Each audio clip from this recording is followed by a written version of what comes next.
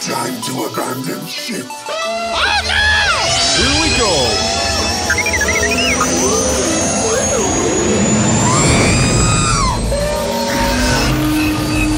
Can I persuade you to join us for a drink? It's a tradition.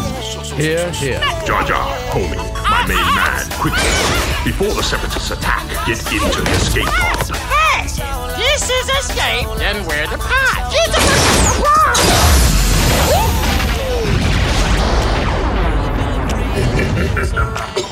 Welcome back to Star Wars Escape Pod. I'm your host, Josh, and today we got Diego back with us again for a Clone Wars Talk Part 16, I believe it is. And we're going over another arc, very special arc, typically referred to as the Night Sister arc. And that is number 56 through 58 on the chronological list, episodes 312, 313, and 314. So we're kind of approaching the more or less it's now in release order after this point. I think there's only one anomaly, but yeah, this arc was quite something else. So let's chat with Diego about it.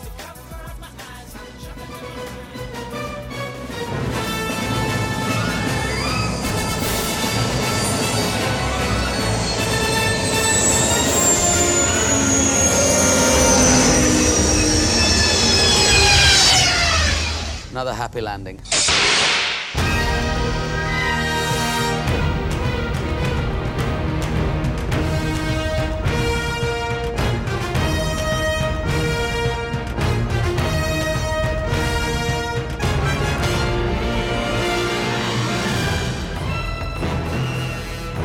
All right, welcome back, Diego. Thanks, buddy. Good to be back. Always good to have you back. So, this is the arc. This is the arc to start in a very steep uphill kind of climb in terms of quality in the show. It kind of reaches next level at this point. Yeah, so I noticed, the episodes we got on our arc today, the first one's called Night Sisters, then Monster, and then we have Witches of Mist. So, just back to back, this whole arc is just action packed. It is pretty good. So it starts off with Asajj Ventress. She's back. There's a scene where Palpatine says to Dooku to kill her. She's no longer worth it. Is she trying to overthrow Dooku and then kill me? This is Sidious talking. So it's just it's really nice to see that reoccurring theme of the Sith and his apprentice, and then the apprentice has an apprentice. So yeah, totally. But there's always the rule of two, right? So there is, and that's where all the drama comes in. So we got our first episode on the list, which is Night Sisters. So how about we listen to the featurette, and then we'll kind of get into kind of what we saw. Yeah, for sure. Now you fall, as all Jedi must. It was an interesting idea for George. He always liked the character Ventress. He liked how she had been used in the Clone Wars, but we never used her a lot. We'd always talked about doing episodes that got behind the villains, saw things from their perspective. We've always talked about the rule of two, how there are only two Sith Lords. But then there's always Ventress around, so what does that mean? Because she's kind of a third wheel. Well, George wanted to develop this idea of Ventress and who she really is and expand her story so we really see things from the villainous side, from the dark side, and this brings in the Night Sisters. Now, the Night Sisters themselves are not a new concept. They have been around in Star Wars lore in different novels and different comic books, but like everything, when we sit down to do them with George, this is how the real deal goes for him in his universe. What we have are a clan of witches that live on the planet Dathomir. And George wanted Ventress to have been from these witches, but she had gotten lost at one point. They had to strike a deal and they gave her away. I give a lot of credit to Katie Lucas. She took on this task of writing this trilogy of episodes, and I said, Katie, this is going to be a near and dear thing to a lot of fans, and there are histories about Ventress, and we should give this a once-over. You should look at it and see what you can incorporate. And, I thought Katie did a brilliant job bringing a lot of the history of Ventress, Kyn Eric, the Ratataki, and how that all went down to her story of Ventress. Thank you, Master. Okay, very interesting little featurette there. That actually was pretty huge. So, yeah, Night Sister has been around for a long time in the expanded universe, but now we finally got them canonized in the Clone Wars, and a little bit of a window into Ventress's past at this point, kind of referencing those plot points that were previously established in expanded universe material, aka Star Wars Legends, but. Part of that is actually kind of a little Easter egg to the classic 2D Star Wars Clone Wars series, which we saw. We were introduced to Ventress at the time with her wielding double blue and green lightsabers, or double green lightsabers, or something like that, and then fights Dooku, and Dooku recruits her as his apprentice and gifts her the red lightsabers. So a little bit of a tidbit there, just kind of referencing the fact that she was once trained as a Jedi briefly before things happened and she lost her master. So just starting from the beginning of the episode, what was the first thing that you noticed? Like Dave said, the rule of two. Palpatine he catches on and finds out that Ventress is getting really powerful at this point, and he makes it clear to Dooku to if he's loyal to Palpatine, then he must eradicate and kill Asajj Ventress because of this rule of two, perhaps in fear that she'll overthrow Dooku, which will then after she kills Dooku, she'll kill Palpatine, and then she's the ruler of the universe, as far as the Grand Sith Lord. But, with such high power that, Darth Sidious has, why would he fear that? I mean, at the same time, you kind of think about it like he killed his master in his sleep, right? But it's actually funny. I can't remember if I think that's the next episode, but I'll save that point for the next one. But the whole killing master in your sleep thing, that pops up later in this arc. Yeah. So I mean, there's quite a lot to talk about on these ones. Very Sith oriented, this whole arc. Well, it's also just like Dave said, This is an arc where they plan to do it from the villain's perspective. And Ventress is specifically just as a character that we haven't really got a whole lot of. It's actually really interesting to see a lot more of that these days. But I don't know. I think the first little, I guess it was kind of an Easter egg that I saw, but the classic 2D Clone Wars ship that she had with the fan kind of red wing. Yep. That's back. She has her typical ship back. So that was really cool to see. Yeah. And they also referenced that the planet that they're above was Sullust, I believe.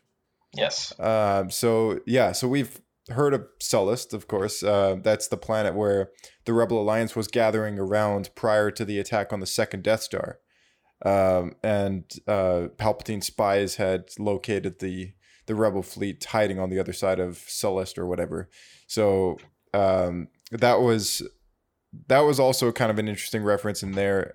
But it's evident that her power is kind of growing stronger, not just because Palpatine kind of tells Dooku to kill her because she's becoming a bigger threat, but also just her little fight on board that Separatist ship with Anakin and Obi-Wan. It's pretty evident that she's getting a little more powerful.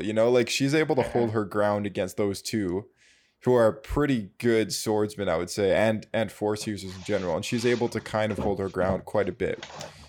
For just an assassin, that's not too bad. Yeah. We kind of it's cool with this episode because, like you said, we learn a lot about Asajj Ventress. We kind of get a little backstory from her. So like she has. Oh, sorry. Let me just plug in my laptop here before it dies on me. Oh yeah, no worries. Yeah. Okay. All right, that's plugged in. All right. So yeah, we get a little more background to her, and she has this duel with them, and then I believe she fights with what happens? Oh yeah, so they have a fight, and then Count Dooku basically says that she's failed him for the last time, and that she's no longer his apprentice, right? Yeah. And then she takes off for Dathomir. Well, no, she doesn't take off for Dathomir. Her busted up ship gets out of there basically just in time before the ship blows up, the big ship that she's on. And then some smugglers finds her. She takes those guys out, and then she takes herself to Dathomir. Yeah. And when she gets back to her home planet, she meets with her mother and a bunch of her sisters. Mother tells him. Not specifically her mother, but she is kind of the leader of the Night Sister clan. Yeah, everyone kind of refers to themselves as sisters, and they call her Mother Townsend like mother. Mm-hmm. So in this, they see that she's she's really injured, and they take her into this kind of like this ritual. And they perform this magic ritual on her where they lie her down on this table bed sort of thing, and then they kind of use like their magic, and what we see while Asajj is kind of injured and going through this, we see memories in her mind kind of rewind. So we see her as a baby being sacrificed, and then later, as to protect the clan, she's given up to some what we can assume is a slaver of some kind. Yeah. It's worth noting her captor's name was Halsed, I believe. Yeah, and he gets killed. He gets shot. Killed. Yeah. Oh yeah, he gets shot, and then after that, we see some Jedi who Kai Narek. Yeah. Kai Narek, yeah. And Kai Narek kind of took her under his wing because he noticed that as someone was blasting and shooting at Asajj, she kind of like force pushes this person out of the way, knocks them out, and then Kai sees that. He takes Asajj under his wing and kind of trained her in the Force, and then later there's another memory that's brought up where we see Kai Narek's death, and then we see her first little episode of like pure anger and hatred, and she goes after the killer of Kai. Very, very similar to how Anakin reacts to the Tusken Raiders for killing his mother. Very much so. Yeah, it's kind of the gateway to the dark side. We're looking at. Yeah, she gives into her anger and then wipes out the killer of Kai Narek, and then in the next memory that's brought up during this ritual, we see how we don't really see how her and Dooku met, but we see a scene where Dooku's talking to her and says, I will teach you the ways of the dark side and all that stuff. I will teach you the ways of the dark side. Yeah, and let's see what else. That's so those are kind of the flashbacks that we get from her memories as they're kind of healing her in this ritual. And so basically, like, what we see are these windows into her past that reflect her greatest moments of pain. And Halsed, which was the pirate that kind of she was given up to protect the clan, he dies, and and she's been with this pirate person or the smuggler or whatever for a good long while, because when he gets shot by pirates, she's quite upset about it. And then this Jedi is kind of fighting off the people that did kill her master, is what she refers to him. And Jedi Kynerik comes bursting into the scene, and he is saved by Ventress when she force shoves that guy out of the way, like you were saying. And so after taking her and training her and developing a long-term relationship with her as an apprentice, I believe that they were on this planet for a very long time or something like that. And she loses yet another master of hers, which is Kynerik. So that's two big losses in her entire life that, people who've meant a lot to her, probably the only people that she's ever kind of cared about in a way. And then when Dooku finds her, she kind of gets a sense of purpose and meaning through his means. And then he abandons her. So, I mean, she's feeling very lost at this point, like talk about Anakin feeling lost in Revenge of the Sith. I mean, Ventress has got nobody. So she goes back to the place that she knows she came from, and hopes that Mother Talzin can kind of give her almost like a sense of purpose in life. A sense of purpose. Yeah. And not only that, but further kind of exact revenge on Dooku for everything that he's done to her, right? Because I would imagine Dooku being the most cruel of the three masters that she's ever had, has also just kind of left her to die. And she just hates him for it, right? So she's kind of, through this episode developing this plot to kind of kill Dooku. So she goes take some of the Night Sisters in the clan, some of the best warriors that Mother Talzin has to offer. And they step into this mist and everything like that, and they become like invisible and have the Jedi weapons and all that to kind of disguise themselves. But they also have a poison dart that they use on Dooku when they kind of go to Sereno and they invade his house and they attack him while he's sleeping. And I thought it was interesting before this attack that it's worth mentioning the Night Sisters that are with her, even though they're powerful warriors, they can't sense Dooku.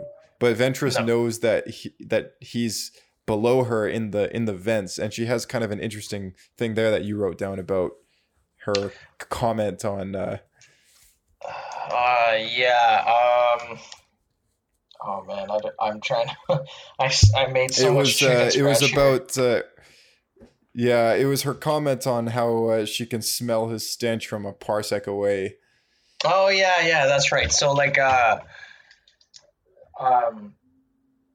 So for those who may or may not know, parsec is distance. For the longest time, I thought it was time because, you watch episode 4 and they say, oh, the Millennium Falcon did it in under 12 parsecs. And I think, oh, it's got to be time. No, it's actually distance. But it's funny that she brings that up again, and it's a nice little homage to the original movies. Yeah. I like these little like, I don't know if I should say Easter eggs, but like these little, hints are like, hey, remember this? And like, I like how George like places them not. You know what it is? You know what it is? Is this just Star Wars, man? Like this right here is Star Wars. Yeah, totally. Real Star Wars. Yeah. But it's interesting that they kind of throw that out there, and really cool fight scene. Really good fight scene. But before that fight scene, so Asajj is telling what's her face? Mother Talzin. Mother Talzin. She's telling Mother Talzin that she wants revenge and all this stuff, and that they can do it. And she's kind of given 2 of her sisters tasked with her, but they give them this kind of magic.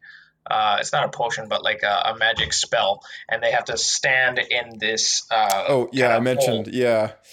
They turn invisible through the mist. Yeah, they turn invisible, and they dart Dooku in his sleep with this poison dart. He's blinded, but Count Dooku, he's a former Jedi Master, right? Like top in as far as like a swordsman goes, and like Force sensitive goes, like. One of the best. Like I would say top, I would say as purely swordsman, I'd say Yoda, Mace Windu, Count Dooku, top 3. There's a lot on that list, but like those are very those qualify for top 3 in my Out head. of the Jedi Order, Dooku is known as one of the greatest swordsmen of all time. Exactly. That's also why he has this curved lightsaber. It's a particular kind of style of fighting. It's a very elegant kind of form. That I just love the character of Dooku. He's such an interesting character, and like, you know, what an honor to have Christopher Lee have played him. You know, like, just so cool, legendary actor. Yeah, amazing. But so we see this awesome fight, but by the end of the episode, which, mind you, Dooku just like almost gets bested, but then it quickly turns the tide of the fight and, you know, throws them out the window with force lightning and you know, and all, it just kind of brushes his shoulder off as if it's no big deal. But so Ventress and the Night Sister cannot defeat Dooku that way. They need somebody more capable. So Talzin and Ventress have kind of plotted to train up a new assassin for Dooku to kind of take under his wing, without him knowing that his loyalty would kind of lie to the Night Sisters. But they kind of try to plan their next big move against Dooku here, which kind of leads us into the next episode if you have nothing else. No, I mean, like, we see as they're tasked to go kill Dooku, they're given Jedi, just regular Jedi colored lightsabers. We have 2 green ones and 1 blue one. The blue one is Asajj Ventress, and the 2 green ones are with the sisters. But like, even blinded, because they you know, he gets darted in the neck, right? And the whole fight scene, like, he ends up dominating, and it's just crazy because, you know, this is Count Dooku, and even blind, like, this guy just schools Asajj Ventress and her sisters, like, just, you know, dummies them, right? And it's pretty remarkable to see. He's an amazing character. But the next one on our list here is called Monster. Let's take a look at the featurette. Yeah.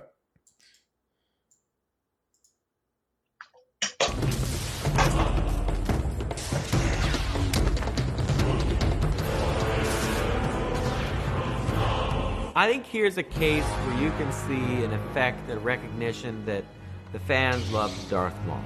Loved him. You know, George brought up at the story meeting with the writers that he wanted to bring this character back. Now, we were like, well, that's going to be difficult because you cut him in half. Yeah. It's pretty hard to come back from. What we decided instead was, well, there's got to be others of these guys.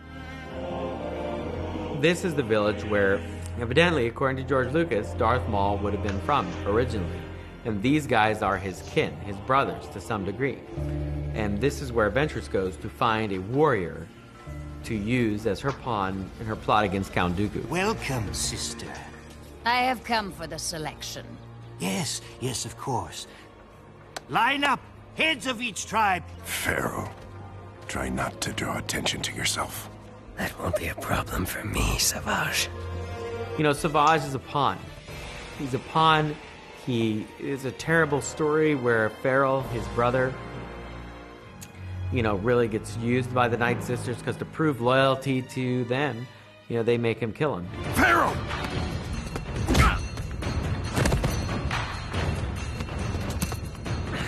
Brother, get up! The witch. Where is she? It adds another dimension to these guys where they're not all crazed lunatics with tattoos and horns. You know, they have feelings, they have emotions. It makes them more dynamic, more dimensional as characters, that they would fight for each other as warriors, you know, as brothers, and that Savage gets manipulated and really, you know, transformed into this hulking monster, and loses a lot of his identity in the process as he becomes a pawn of Ventress. And what's interesting is, does Ventress see or does she not see that she's really doing to Savage what Dooku had done to her? I said, kill him. No! Brother, please! Ventress has a long way to go yet before she cleanses out this evil, this poison that the Sith have put in her, because now she's a little instrument of destruction that is now not just destroying her own life, but destroying others around her. And, you know, that is the nature of the dark side. It is a destroyer. It is not a creator. And we see that scenario play out in this series of episodes. Yeah, that's a good point. And it's not even just a destroyer, but a corrupter, and just twists things, right? Which the Easter egg for this episode is evil is not born, it is taught. So that I found was really kind of nailed it on the head with that one. Big time. Yeah. So this one is with the title being Monster, we get just exactly that. We get eventually one of Darth Maul's kind, one of his brothers. And before we get to that, at this point, Dooku is under the impression that Asajj is dead, like she's history, no more. And as Asajj Ventress returns to her home planet on Dathomir, she speaks with Mother Townsend about the whole situation, and then Mother Townsend offers one of Darth Maul's kind to Dooku in a hologram meeting that they have, in a call they have. And Dooku, they made it seem in this episode like, actually Mother Townsend mentions that, because you guys took, tried to assassinate him, he's probably fearful for his life now. And then right after she says that, she has the call with Count Dooku. Dooku pays her a visit in person in this episode at the very beginning too. Like he goes to Dathomir, and it's kind of revealed that Dooku and Talzin go back quite far, actually. Yeah. So it's like Dooku and Talzin have known each other kind of in a previous time. Yeah. And Talzin is kind of using her, the fact that Dooku had once apparently helped her. She's using that as an excuse to kind of provide him this service of finding him a new recruit kind of thing to be his assassin. So it's a really good, convenient kind of hook that she's able to use, so it doesn't look suspicious, right? Because the first thing that you would think is like, oh, I just killed my apprentice, and now this random person who's probably up to no good is contacting me offering a new one, right? Like that, I don't know, it just seems a little weird. But the fact that she's able to say, oh, well, she was one of our clan, that's how I know this, and also you did me a solid once, let me do you a favor, right? So he doesn't suspect anything, nothing at all. But interestingly enough, she says, you scratch my back once upon a time, I'll scratch yours. But after this, I hope we don't cross paths ever again. Yeah, well, she's hoping that this succeeds and that he's dead after this whole thing, right? Yeah, he doesn't know what she meant by that. But it's funny to think that Sith, Count Dooku, he's a Sith Lord. He's not dumb by any means, but like that one just kind of brushes over his head and he doesn't see it. So interesting to think about. Perhaps he's still shooken up about the assassination attempt on his life. He's eager. Sleep, yes. Right? Yeah, he is eager to get a replacement. But it's interesting that because he's seeking a replacement, Talzin brings up in her little meeting with Dooku on Dathomir there, that she asks him, have you heard of the Sith warrior Darth Maul? And he goes, yes, he was slain by Obi-Wan Kenobi on Naboo. And she kind of says, well, a few still exist in his bloodline. So the tribe that he came from is the tribe that we see, the one that Dave was talking about. That is the tribe that we see Savage Opress come from. Now, it is possible that they are kind of all either cousins or semi-relatives or whatever, but in this kind of on this world, the Night Sisters are kind of a thing. They're the dominant species on this planet, and also the Night, they call themselves the Night Brothers, kind of in homage to the Night Sisters, but their original home planet is Iridonia. So there's female Zabrix and there's male Zabrix. Darth Maul being, male Zabrak, of course, but a small tribe of them exists on Dathomir. So what we see is kind of a small settlement of this species that has kind of been there for many, many years, and they refer to themselves as the Night Brothers.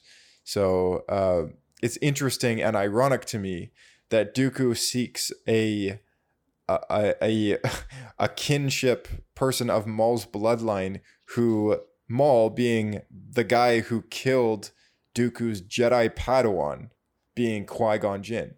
I think that's very interesting that he is now a Sith Lord and is now going to take on an apprentice of relation to Darth Maul, the guy who killed his Jedi Padawan in his Jedi life, who he's left behind that as well, right? So yeah, really cool. Interesting to see how he really just doesn't care, right? You know, he knows full on who he is, but he doesn't care. Yeah, you know, he's turned to the dark side at this point. So the person of the Darth Maul race that we meet in this episode, his name is Savage Opress. So Asajj Ventress kind of goes to their area on Dathomir there and says, okay, where are the warriors? And then their leader of their clan kind of says, okay, here they are. Here are the contestants. And then she kind of gives them the lowdown of what turns into like a mini little Olympics, like just a fight off, kind of fight to the death kind of thing. Very gladiator style. Very gladiator, like it just kind of goes into their. It's like very almost like a cultural thing, right? Like it's like their culture is very similar to the Mandalorians in the way that they have a warrior culture. The Night Brothers and the Night Sisters are very kind of warrior oriented, right? It's all to do with life and death, and if you're not strong and you can't survive in an arena like this, then you're no good as a mate, and you're no good as somebody who can hold their own, right? Pretty much. The strongest shall survive. Did you second guess the fact that out of all these contesters, Savage Opress just happens to be Force sensitive? No, because we don't really see him use at least in that part of the episode, we don't see him use the Force just yet. Yeah. Only when Dooku's training him. Exactly. So that kind of brings it back to Qui-Gon Jinn with Anakin. He senses that, hey, this kid is super strong with the Force, right? And kind of same thing with and he has quick reflexes and same thing with kind of Obi-Wan and Luke, like, your bloodline is very strong in the Force, and I can teach you and all this stuff. So it's one of those things where the master will see that. And so they have their little Olympics. They have the 3 rounds. Savage Opress and his brother, whatever his name is, they make it to the last round. But while Asajj Ventress is fighting Savage's, man, those names they're so close together. I'm gonna mix them up all the time. But Ventress and Savage. Ventress and Savage. Yeah. Okay. All right. So Ventress is fighting Savage's his brother. Pharaoh. And she's about to kind of like force choke him out, and we see Savage kind of hop back in, and he says, "Spare him," referring to Pharaoh, and then she does, and then takes him on as the winner, and then kind of tells him, the lowdown of what's going to happen. So I want to kill Dooku. You're going to learn the ways of the dark side. He's going to teach you all this stuff, but your loyalty remains with us. And as this is happening, they kind of do a ritual on Savage Opress now, but they making a monster out of this person that was, you could tell that he had a relatively good heart for his kin. Like he was a warrior still, but he wasn't totally evil. He wasn't a monster, hence the name of the episode. But they do this ritual on him, and they just pump black magic into this guy, and they like his muscles grow. He grows physically taller. He's like what, let's say 6 feet or something. He grows into like he's like 6'5", 7 feet. Yeah. Yeah, and now he's like 10 feet tall or something. He's just a monster. He's massive. Well, he's supposed to be taller than Count Dooku by like a head or two, and Count Dooku. Is Christopher Lee, right? Yeah. So if we go off Christopher Lee's height, he's like what, 6'2" or something. He's 1.96 meters. 1.96 meters. So he's over 6 feet. So he's he's over 6 feet. He's 6.4 feet. Yeah, so he's a big dude. Savage Opress is probably over 7 feet tall. Yeah, definitely. Like well over 7 feet tall. Yeah. Shaquille O'Neal size. But but massive guy, right? And they kind of do this little spell on him, and then they kind of lightly tap his forehead, and it's kind of like, you are going to remain loyal to only us in the end, right? And then they offer Mother Talzin offers to Count Dooku Savage Opress, and then he comes out with this enchanted axe that Mother Talzin gives him. So jacked up on the black magic. Yeah, like jacked up on the magic, jacked up weapons on the magic. Like, this guy is crazy, right? This guy's pumped full of everything artificial. Like, there's nothing real. Like, what the skilled warrior that Ventress fought in that gladiator arena is already gone. Like, what they've done is taken this guy who was once a skilled warrior that was kind of evident that he was able to use the Force, and they've turned him into this monster. Like, they've straight up and that's what the dark side does, right? Like, it's like what Dave was saying. It destroys, and this is in no way better than what he was before. Like, if his path would have gone any differently, where he was trained in the light side, he could have been a very powerful adversary to somebody given time and training, right? But I mean, they've tried to express this whole thing with pure magic and hatred and power and revenge, and in the next episode we see where it leads. So they give him to Count Dooku. Count Dooku. They give him to Count Dooku to train, right?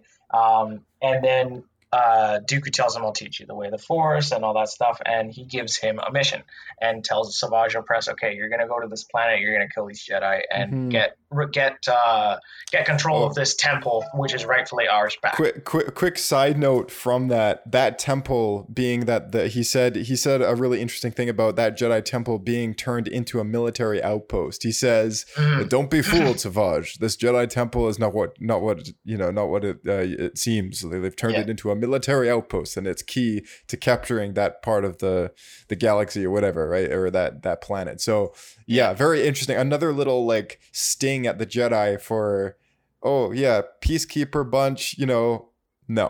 Just they're leading a war right now. Their sacred temples have now also been turned into military outposts, right? Yeah. So anyway, continue there. Further bad-mouthing the Jedi and whatnot, right? Also just giving us a little input on like, hey, like they're not looking so hot, No. Keep going. So let's see here. So he goes to this planet and he meets with these two Jedi. I have no idea what their names are, but it's a master and a Padawan, right? They're fighting a bunch of droids, and Savage just like picture a bull, right? Like a really pissed off bull. He's just like through all the droids. It was so quick. Right? Yeah. Like under like 20 seconds to like just take the temple back, crazy. Just embarrasses these two, right? And then the master says to the Padawan, like, stay here, I got this. And then he doesn't even have a lightsaber at this point, right? He just has this enchanted axe, and he just dominates him. I don't think I've seen Jedi die that quickly other than the fight in Palpatine's office and in the Geonosian arena, like where it was both considered slaughters, right? Yeah. Like those Jedi died really fast. Yeah. Especially for a guy who didn't even have a lightsaber on him. Exactly. Like all he has is this axe, right? And he just dummies these two, right? And then he quickly calls Count Dooku and he says, all right, Master, the mission's done. And then Dooku says, very impressive. And then let's see here. Well, he gets him back to Sereno and furthers his training a lot more, but but before we get to that, he kind of tells him it's interesting because Dooku does the same thing that kind of Palpatine does with Luke in Episode 6, and but before I get to that, like Dooku tells Savage Opress, he kind of tells him the whole classic spiel of like we can overthrow the Sith Lord, which is Sidious Palpatine at this point. And he says, together we can rule the galaxy. So it's funny because Vader says the same thing to Luke about Sidious in Episode 6. Or Episode 5, actually. Episode 5. And in Episode 6. Like on actually, Endor. Yeah, on Endor. That's right. That's right. Yeah. So in both of those, but classic, like, let's kill my master and then we can be, Yeah, exactly. And it makes you wonder. It's like, oh, Dooku definitely did say this to Ventress at one point, right? Like, oh yeah. Like he's just he's straight up abandoned her, right? And he plans to, if Savage Opress is a worthy apprentice, which Ventress was kind of turning out to be, right? But that's why Palpatine made him get rid of her, because she was becoming too powerful, and it was a bit of a waste on Dooku's part. But he plans to do the same with Savage Opress, to use him as part of the rule of two to eventually kill his master Palpatine and take over the galaxy. Yeah, they always seem to be reducing, reusing, and recycling that rule of two, right? But it's the way of the Sith. Yeah. Exactly, the way of the Sith, and that classic mentality always goes back to the beginning of the episode where it says evil is not born, it's taught. That's a good place to actually end it off. We got our featurette for the next episode that we should probably get into here. Hold on a second here. Witches of the Mist is the next one. Next episode, Witches of the Mist. Let's take a listen. Sloppy.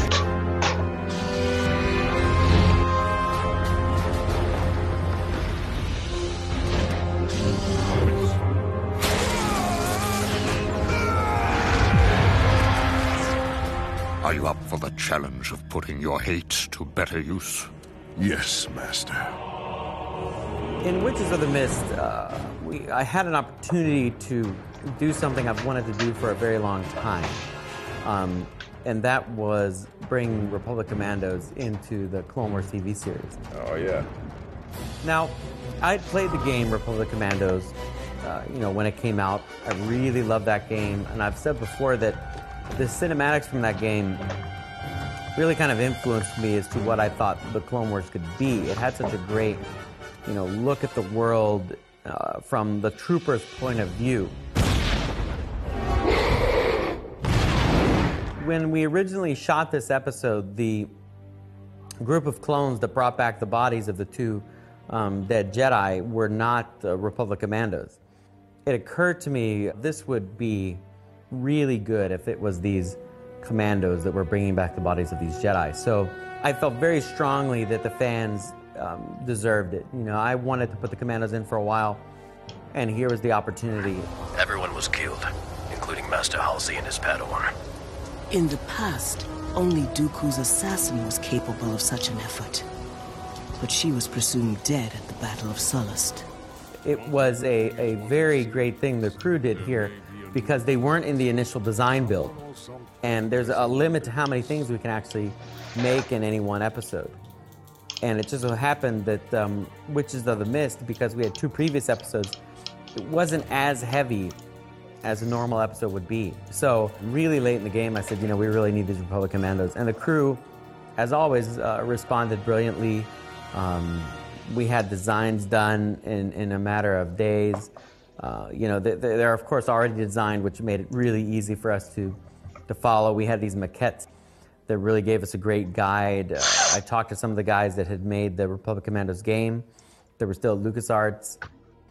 Joel Aaron, my CG supervisor, was getting these shots in, and he had this idea that what if we had them arrive in the rain? And I thought, Joel, that would be great. But rain and water and Clone Wars haven't really been the best of friends over the years. But Joel has just been breaking new ground constantly with effects in this series, and when that shuttle door opens and water's dripping off it and in the rain, it just sets the perfect mood for this sequence. And the fans, judging from the reaction in Celebration 5, really appreciated it.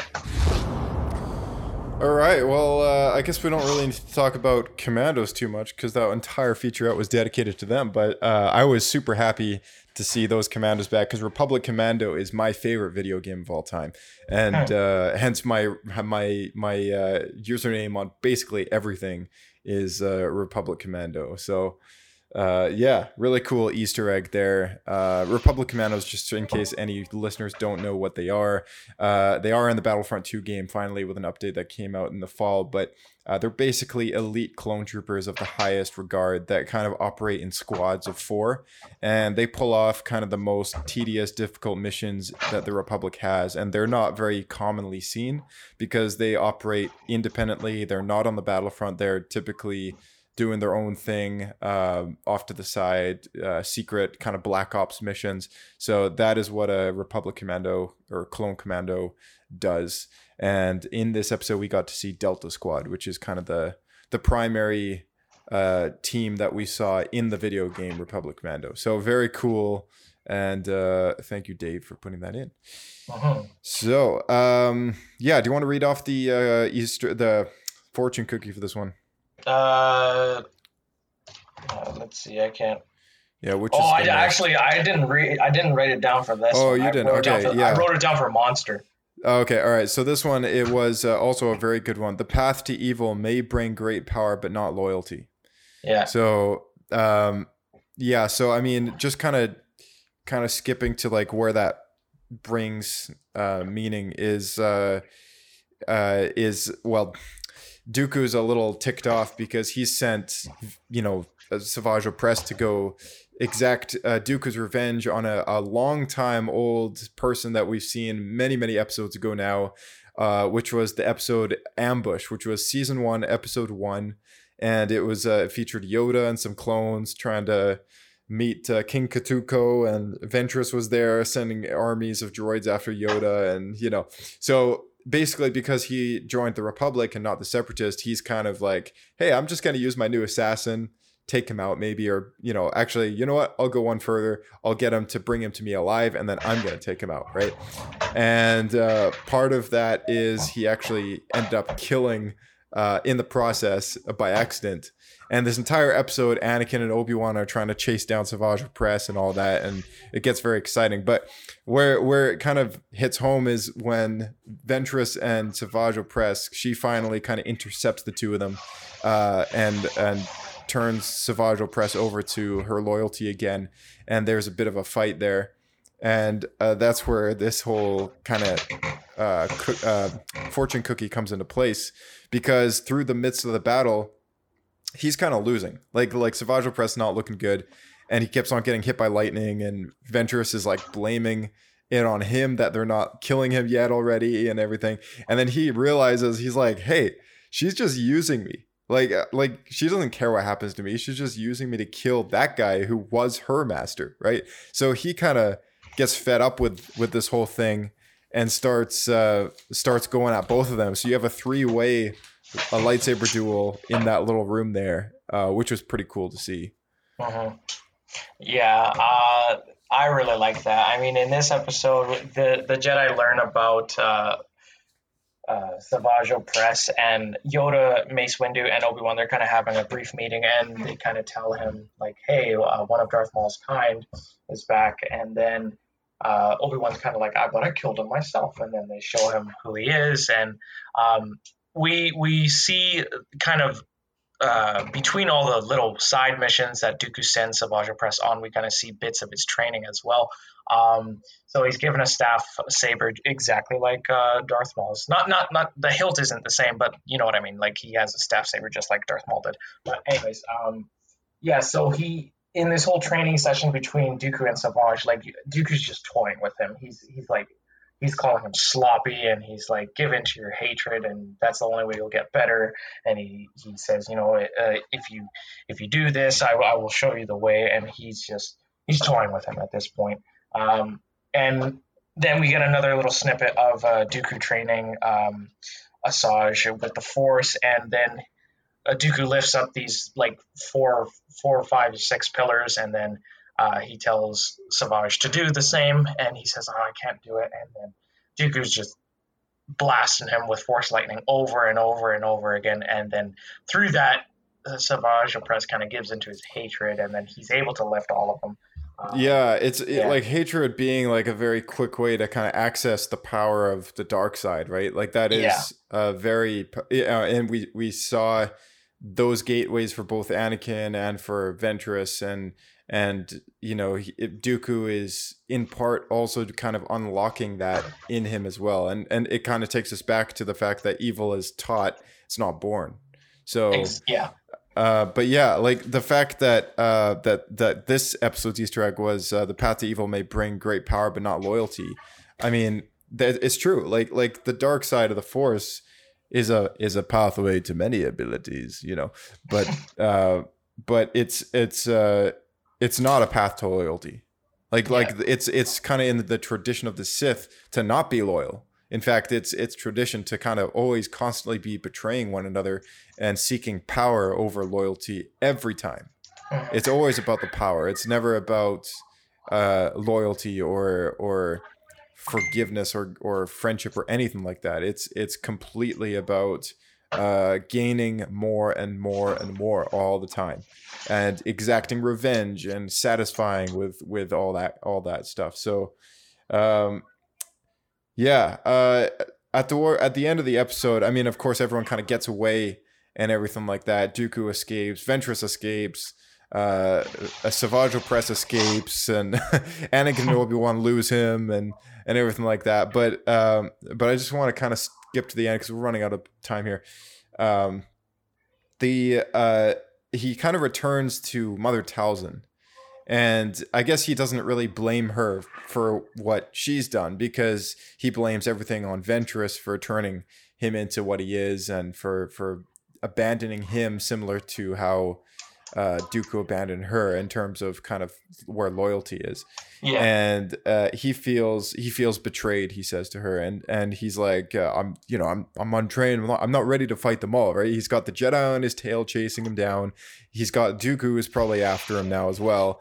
And Ventress isn't too happy with him at this point either. No. So, I mean, he's like, what do I do? Like, he's just, he's untrained, he's unrefined. He's got nothing in terms of skill and ability yet whatsoever, aside from the fact that he's just got sheer power. So Mother Talzin kind of is the big reveal where she sends him on his way to the Outer Rim to find a long-lost kind of brotherhood kin of their clan, which is Darth Maul, who is living in the Outer Rim and apparently has survived from his demise on Naboo. Yeah. Yeah, he gets cut in half. So he was cut in half, and we're gonna see kind of how they juggle that out in the next season of Star Wars: The Clone Wars. But I guess this is the last time that we see them this season. I guess being in season 3, I believe at least. But yeah, what did you think about that reveal? Because I think you kind of was already spoiled by the fact that Maul does live by watching Solo, A Star Wars Story, and you've seen little clips of other animated shows online, but I mean, like you're still not sure how he returns. So like, I want to hear what you think about, just from someone who doesn't know how Maul comes back but is aware that he does. Like, how do you think he comes back? That's just how do you think he already came back? Because he's around, right? He's still alive. Yeah, that's just it. I mean, like, to me, you're cut in half, you're dead. Like, you're done, right? So like, I still question it. Yes, they're going to bring him back. I'll be interested to see how they do it and how they pull it off. But I hope it's not some kind of like bogus claim like, oh, he was, I don't know, Force ghost and then he brought himself back to life. I don't know. As long as it's not something stupid and cheesy, then I'm good with it. As long as it can be like, okay, yeah, that happens. But like, yeah, I mean, I honestly don't know how to answer that question because, like I said, like he's dead at this point. It's obvious like he's alive, right? We find out in the show that he's hanging out in the Outer Rim, but how did he come about? Like his bottom half has to be, like it's got to be robotic, if you ask me. I mean, there's no way you fuse your body back together after you're diced in half.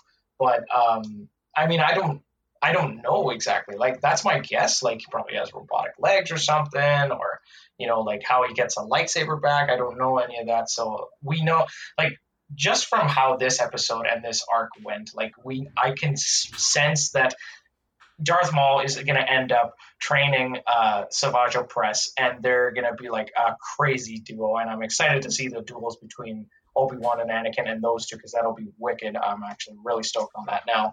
But yeah, as far as how he comes back to life or how he didn't die, I really don't know. But I'm excited to find out. But I don't know, though, because like there's got to be a good way that they play this off, because you know what I'm saying? Like, like there's as long as they can justify it and make it like, okay, yeah, you know, he died, but like he's back. All right, cool. As long as it's not something stupid and cheesy like the abortion trilogies, then yeah, we'll be good. But yeah.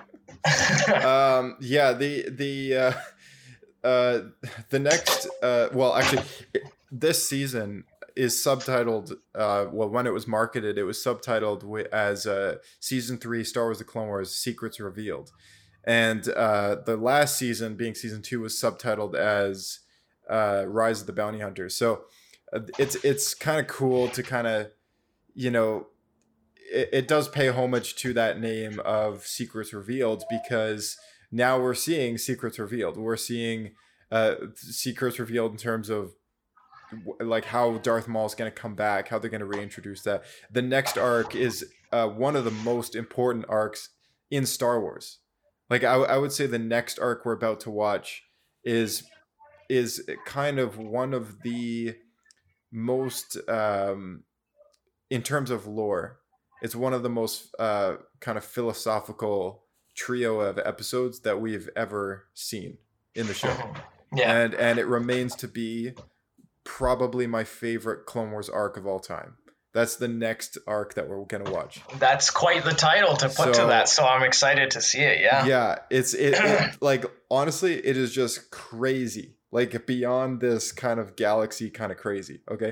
So it gets into a lot of cool, crazy stuff, and it's interesting to see where the show's going. But just to kind of get this one arc that here, you know, just a really solid, entertaining arc of villains and, you know, and awesome Easter eggs and everything like that. Like, I'm looking forward to your reaction of like what the rest of this show is going to be like. But I don't know. Is there anything you kind of want to say before we wrap up here? No, I think that's it for me. But yeah, like I said, I'm excited to see how it turns out. But yeah, I can't wait. If it's that good, if it's the best in the series or your favorite, I think it's gonna be good. Yeah. The next one is my favorite of all time. It's more or less just because it's mind blowing. Like when I saw it for the first time, I was like, "What the actual heck?" Like, I didn't know what to think. I was like just completely overwhelmed. But I mean, that's just.